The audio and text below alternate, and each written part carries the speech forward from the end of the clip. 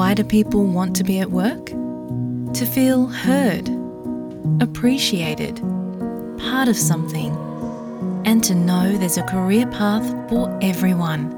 Inclusive workplaces are linked to increased innovation, productivity, and employee satisfaction.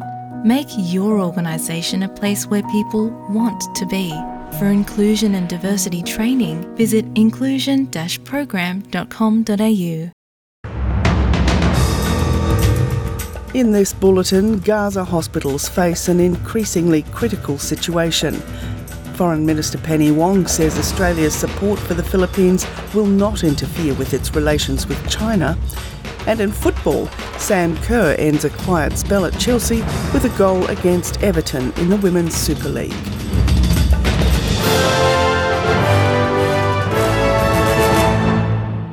With SBS News, I'm Nikki Canning. The Palestinian Red Crescent Society has declared the Al-Quds hospital in Gaza is no longer functioning. The document states the interruption of services is due to the depletion of available fuel and the lack of power. At the Al-Shifa hospital, where Israel believes Hamas's main headquarters are located, the World Health Organization says they've lost communication with their contacts in the hospital. The facility's under fire and appears to be surrounded by Israeli forces. More than 1.6 million people have been displaced in Gaza, and the Hamas-controlled health ministry claims more than 11,000 have been killed. In Israel, 1,200 people lost their lives in the Hamas attack on October the 7th, and 239 people are still being held hostage in the Gaza Strip.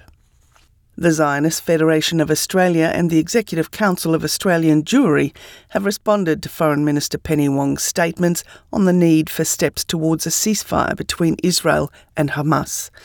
In a joint statement, they say they're highly concerned by Minister Wong's comments and that unless and until Hamas is removed from power, a ceasefire will inevitably put Israel in danger. Among the measures proposed by Minister Wong are greater Israeli restrictions on medical facilities and for Hamas to release Israeli hostages. The coalition's defence spokesman Andrew Hastie says Israel's doing everything possible to avoid civilian casualties. They've had people from across the globe calling on them for restraint, and they've sent millions of warnings to people living in Gaza to evacuate, reminding them that there might be an attack imminent. They've given people the opportunity to get out of the danger zone. Australia's recently abstained from a non-binding UN resolution calling for an immediate humanitarian truce, saying it did not mention Hamas as the perpetrator of the October 7 attack on Israel. Foreign Minister Penny Wong says Australia's support for the Philippines in the South China Sea and new security deals with Pacific nations will not stop the government pursuing its strategic partnership with China. Ms Wong says Australians live in an increasingly contested region and the government aims to create balance where international law is followed and each country's sovereignty is protected. Her comments come after Australia struck a deal with the Pacific nation Tuvalu, which will allow 280 of their residents to resettle in Australia each year in exchange for veto over Tuvalu's security arrangements with other countries, including China. Ms Wong's told the ABC China and Australia both seek more stability in their relationship, but there's still room for disagreement.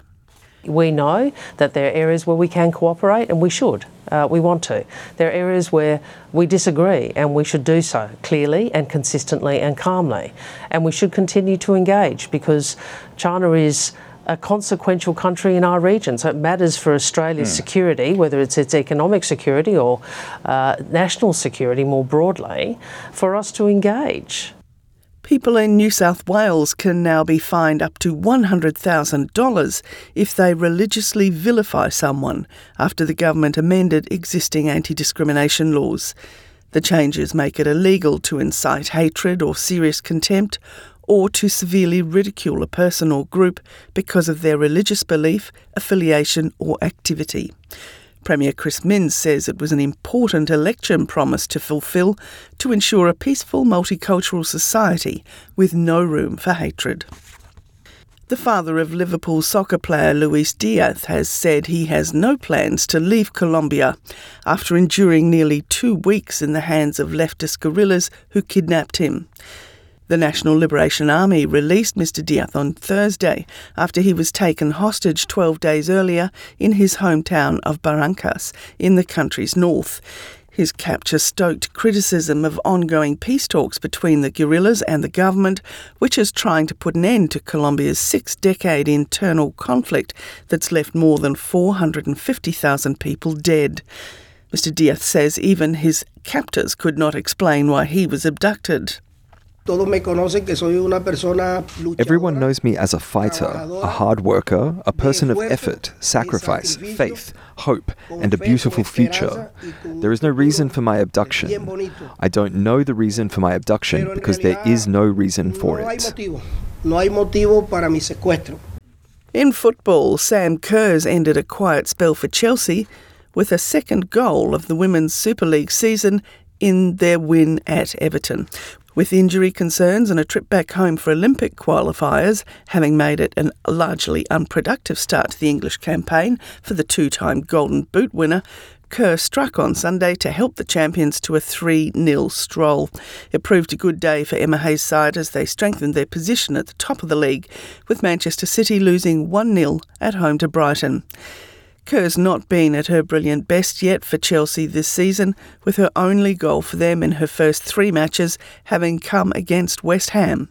And she was rested last weekend after a trip back to Australia for the Matildas Olympic qualifiers. That's SBS News.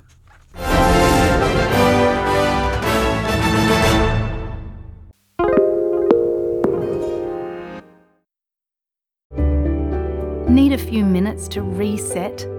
Great Minds is a podcast from SBS that guides you through different meditation styles from around the world. Listen wherever you get your podcasts.